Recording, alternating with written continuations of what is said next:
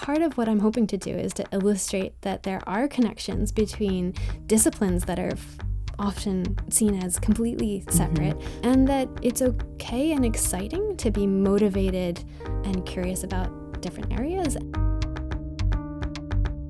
This is Choose to be Curious, a show all about curiosity.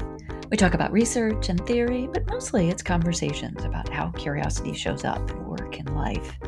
I'm your host, Lynn Borton. Welcome. Come, choose to be curious with us.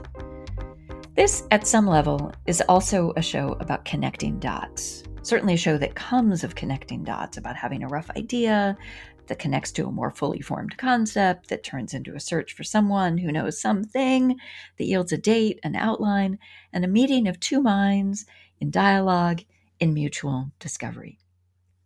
Like curiosity itself, these are conversations that believe there is promise in the unknown. Today, we take those dots and their connection to a whole new level. So, here's a set of dots for you. John Dewey was an American philosopher, psychologist, and educational reformer whose ideas have been influential for more than 100 years. In 1916, he wrote in his book, Democracy in Education, "Curiosity is not an accidental, isolated possession. It is a necessary consequence of the fact that an experience is a moving, changing thing involving all kinds of connections with other things. Curiosity is but the tendency to make these conditions perceptible."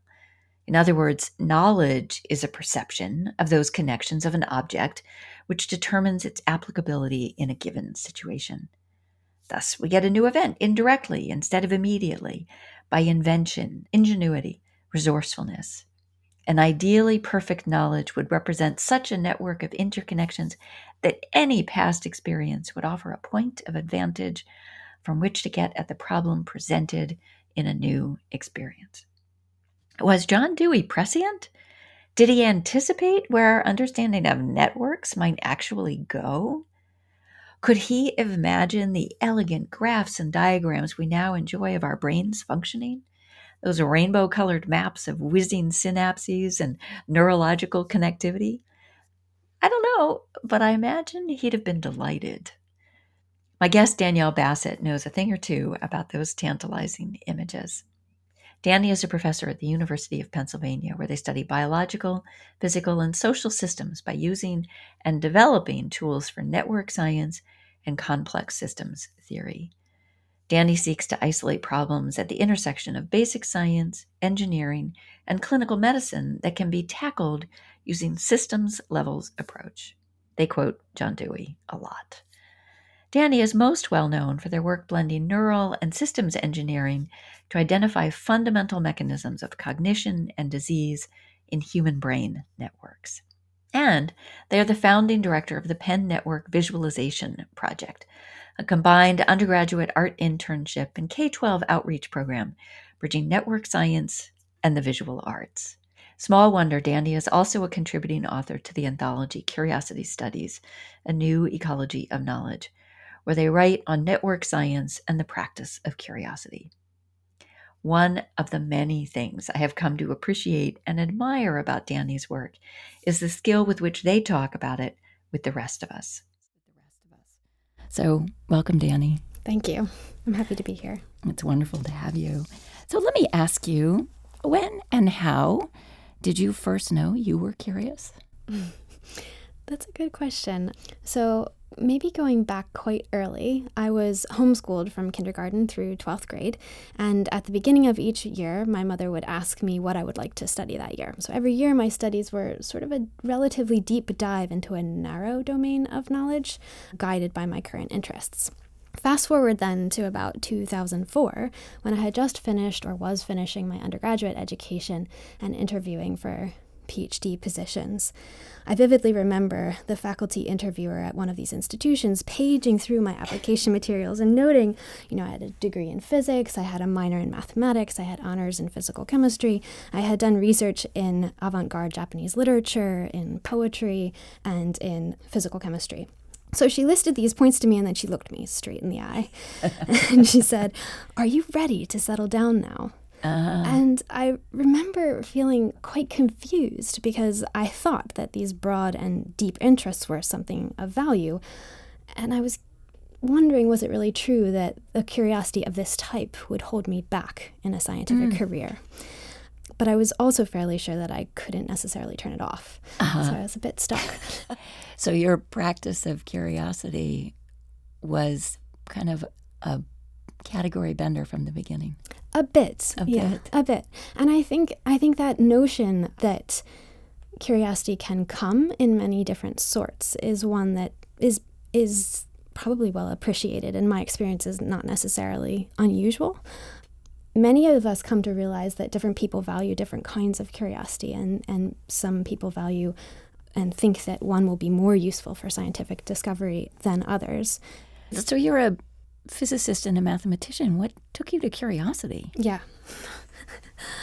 I think what took me to curiosity is the observation that there's a problem in defining the sorts of ways in which we search for knowledge, and that perhaps the understanding of curiosity could be benefited by a scientific and mathematical approach, and that maybe the tools and the conceptions that we have in mathematics and physics and other areas of science are useful for understanding curiosity, which most people would consider to be more in the space of the humanities than the space of the sciences. Right.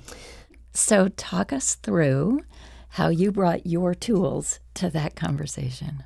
So I think if we go to the area of how do we define curiosity and ask the question of whether science and mathematics can help us to do that, we have to come up with a few definitions of what curiosity actually is. So to some, curiosity is perhaps the love of trivia, yet we can all think of people that we deem quite curious who are not necessarily quite interested in trivia, right? And to others, curiosity is the asking of many questions. But also many of us know children or adults who may be more introverted or more shy, who may not openly ask questions in public, but perhaps search for answers to their internal questions in other ways. Right. So curiosity is not necessarily the love of trivia. It's also not necessarily the asking of questions. I think a key open challenge for us is to develop an approach to curiosity that allows us to talk meaningfully about these really diverse types as a continuum, or something that encompasses all of the diverse manifestations of curiosity that we see around us.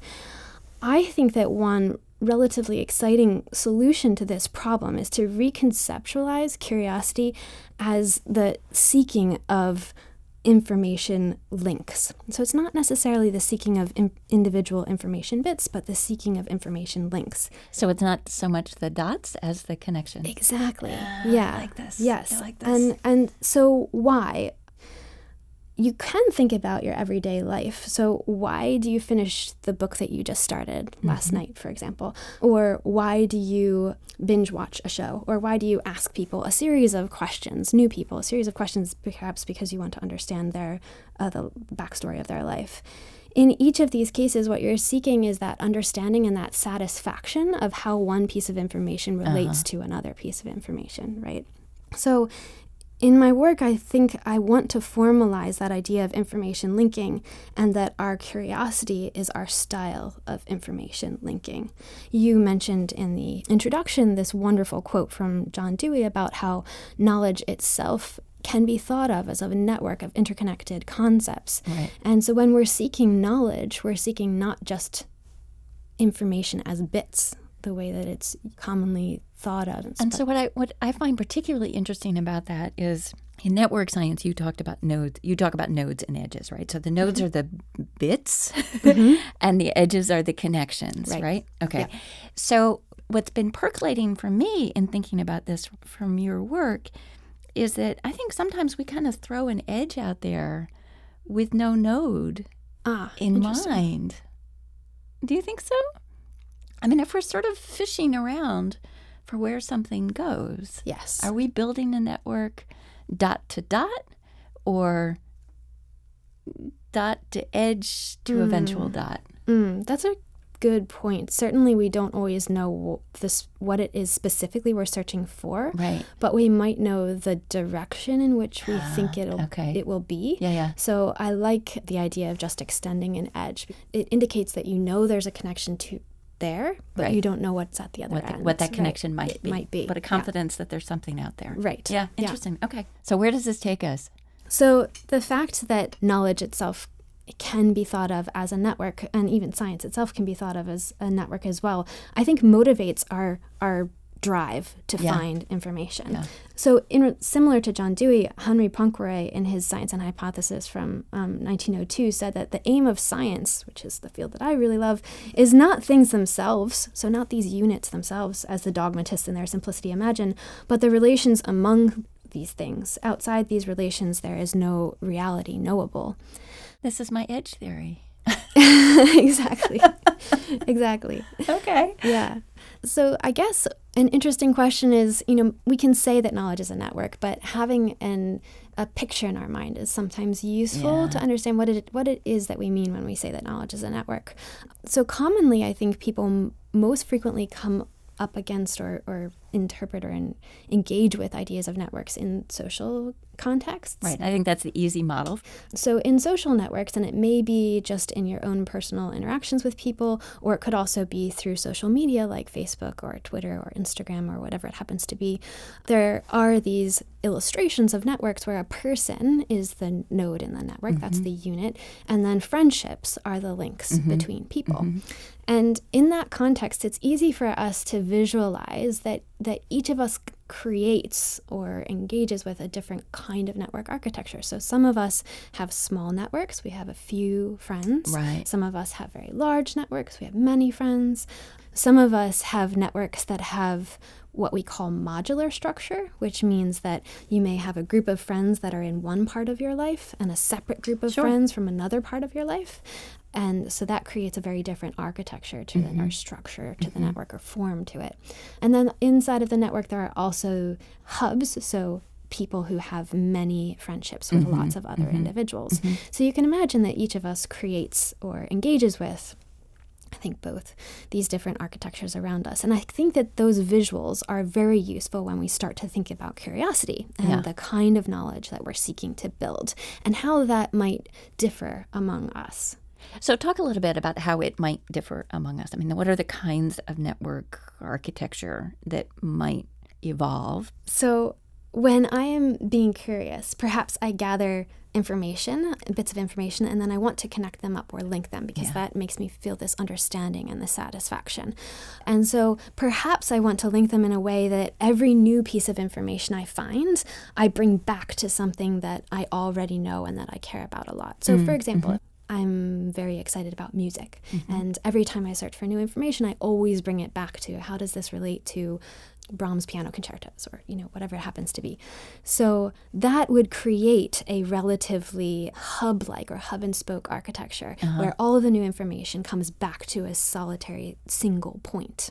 Alternatively, perhaps I create an architecture where I don't mind moving into a new space, but I always want to connect nearby ideas to each other. So I love to fill in triangles. I don't like to leave any gaps in my understanding. Or perhaps I'm the sort of person that doesn't mind gaps in understanding as long as I'm moving into a new space. And I'm more excited about moving into a new space than closing the gaps. And in each of these scenarios, the architecture that you end up building can be quite different. Some of them look more web-like, sort of what a spider would create. Others are more lattice-like crystals would organize. So that's the way in which we can create different knowledge spaces, network spaces. You're listening to Choose to be Curious, conversations about curiosity in work and life. I'm your host, Lynn Borton, and my guest today is University of Pennsylvania professor Danny Bassett. We're talking about applying network systems to curiosity.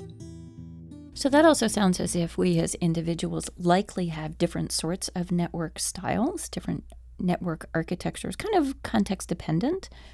I guess that maybe answers the question that I had percolating as you were starting to speak, is whether or not we each as individuals have essentially the equivalent of a network fingerprint, that our curiosity network style is unique to us. Does that seem... Yes. Yes? Yes. That is my hypothesis, definitely. And I think some of the work that we're doing at the moment is to try to understand whether there are canonical types of curiosity and curious knowledge network building, but that doesn't necessarily mean that doesn't preclude there being massive and individual differences along a continuum as well. What we're asking is whether there are a couple common styles. And to the point of the curiosity studies and the idea that maybe there is a practice of curiosity that could be taught or modeled or something, are you finding kind of practices or structures that do facilitate curiosity in your mind? That's a great question, and that's an area that we are actively pursuing. And in fact, I think probably the most important direction that our work is going right now is to increase our understanding of how these individual differences in creating knowledge networks impacts education. So how do we model curious practice to someone else? But then also, how do we present a knowledge network that's true to the real domain, right? So there's this really interesting intersection between how do I accurately present the information and the connections between concepts that must be there. How do I choose which ones to show and which ones not to show? But also then how do I illustrate and model the curious practice on top of the knowledge that I'm presenting? I wanted to share this wonderful story from a book I read recently called Landmarks from Robert Macfarlane, who's a fantastic British nature writer. And he recalls inviting one of his mentors, Roger Deakin, to Cambridge University to give a lecture on his topic. And Roger Deakin studied UK waterways. That was his subject. And so Robert remembers inviting him, and this is what he says, and I'll just quote it because it's too wonderful not to. He says, "I stared dedicatedly at my shoes, embarrassed that my friend was failing to perform in front of my academic peers. It was only later that I realized it wasn't a failure to perform, but a refusal to conform. Cambridge seminars expect rigor and logic from their speakers, embraced subtlety of exposition and explanation, tested proofs of cause and consequence. But water," which was Roger's subject, "doesn't do rigor in that sense, and neither did Roger, though his writing was often magnificently precise in his poetry. For Roger, water flowed fast and wildly through culture. It was protean, it was slipshape, and so that was how he followed it. Slipshod and shipshape at once, moving from a word here to an idea there, pursuing water's influence too fast for his notes or audience to keep up with, joining his watery subjects by means of the invisible network of tunnels and drains." And I love this passage just because the way in which he's speaking illustrates the architecture of the knowledge that he's transmitting.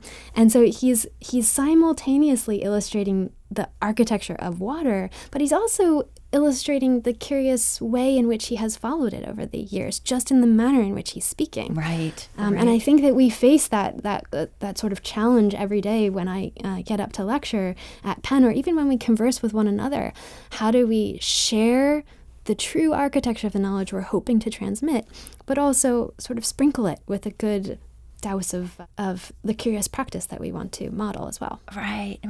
So let me follow up on this, because you've raised an example of a mentor relationship, and you write in your chapter about mentorship and apprenticeship as maybe a way of sort of advancing and facilitating curiosity. And I thought, oh, this is such an interesting concept when we think about sort of, well, how might we teach or model curiosity? Talk for a moment about your own experience in kind of curiosity and mentorship. I think going back to the example that I gave from my childhood, I think that it was certainly modeled to me that I could be curious about anything, that I could choose topics that I was interested in. And now I think as we, in the position that I have as a researcher and professor at Penn, I want to give that kind of freedom also to students who are choosing the research directions that they are seeking to pursue.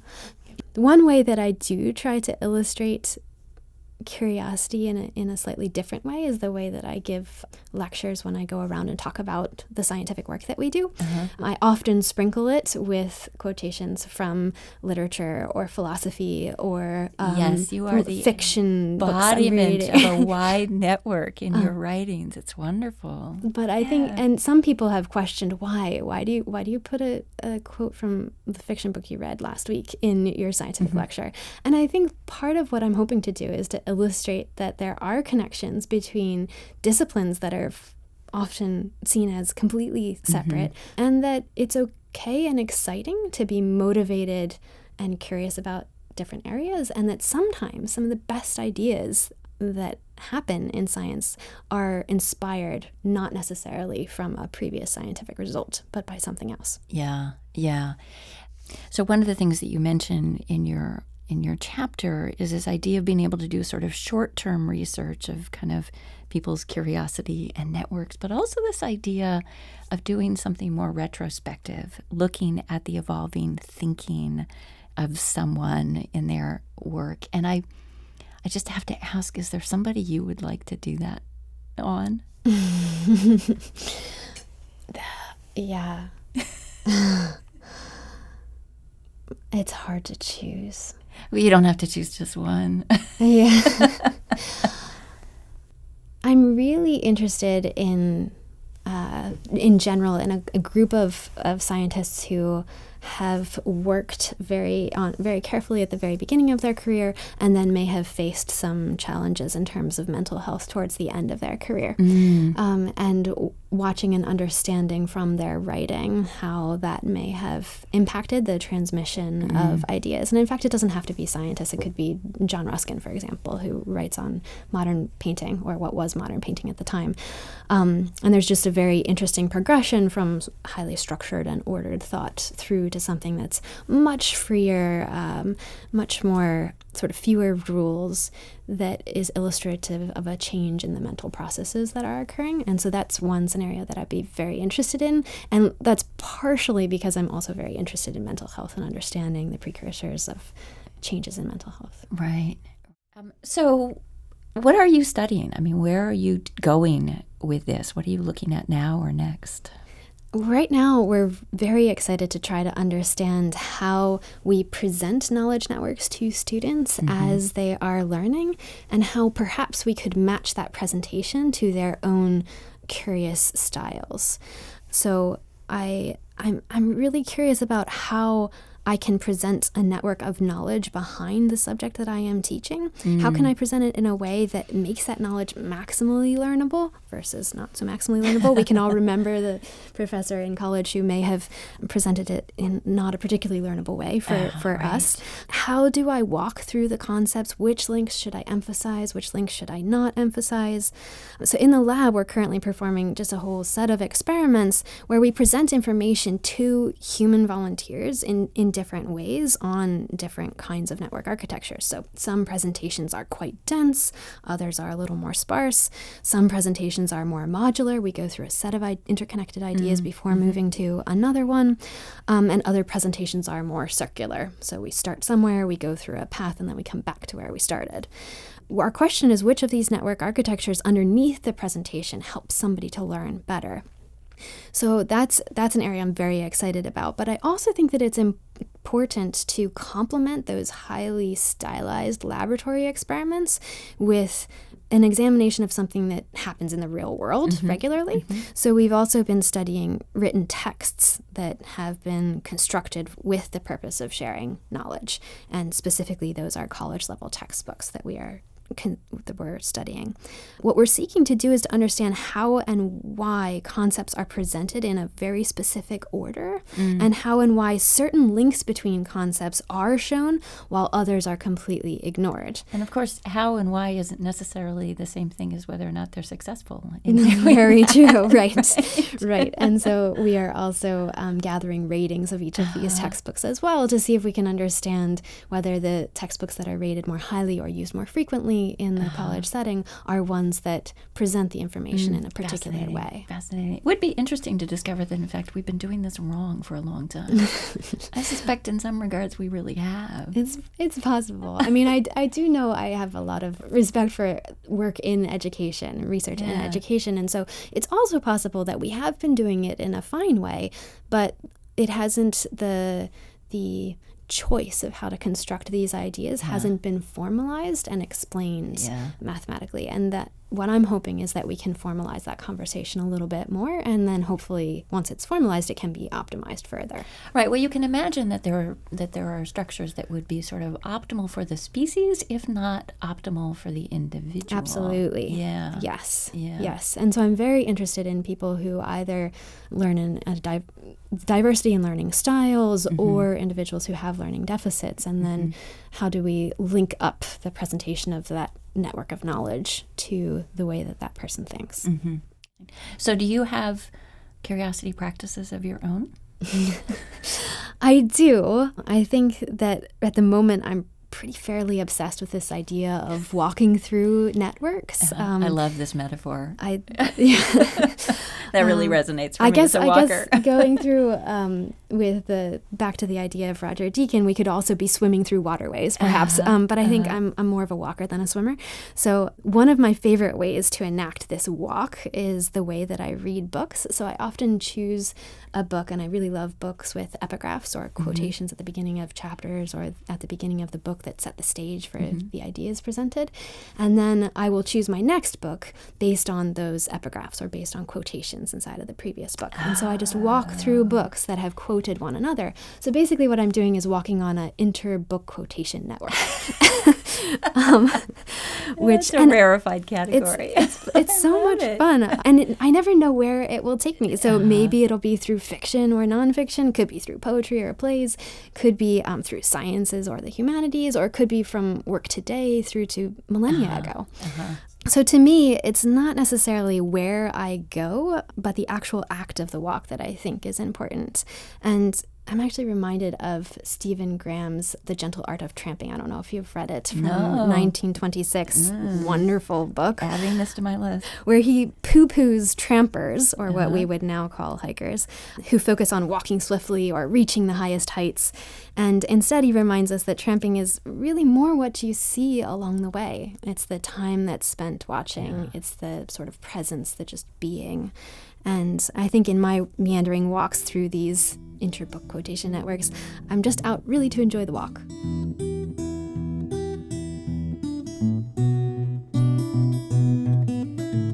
You've been listening to Choose to be Curious. I'm your host, Lynn Borton. Thank you for joining us here today. Many thanks to my guest, Danny Bassett. You can find links to their work and the whole Curiosity Studies collection and all my previous shows on my website at choosetobecurious.com. I hope you'll follow me here, there, and on social media at Choose to be Curious. I hope you'll join us again next time. Until then, go ahead, connect the dots. Choose to be curious.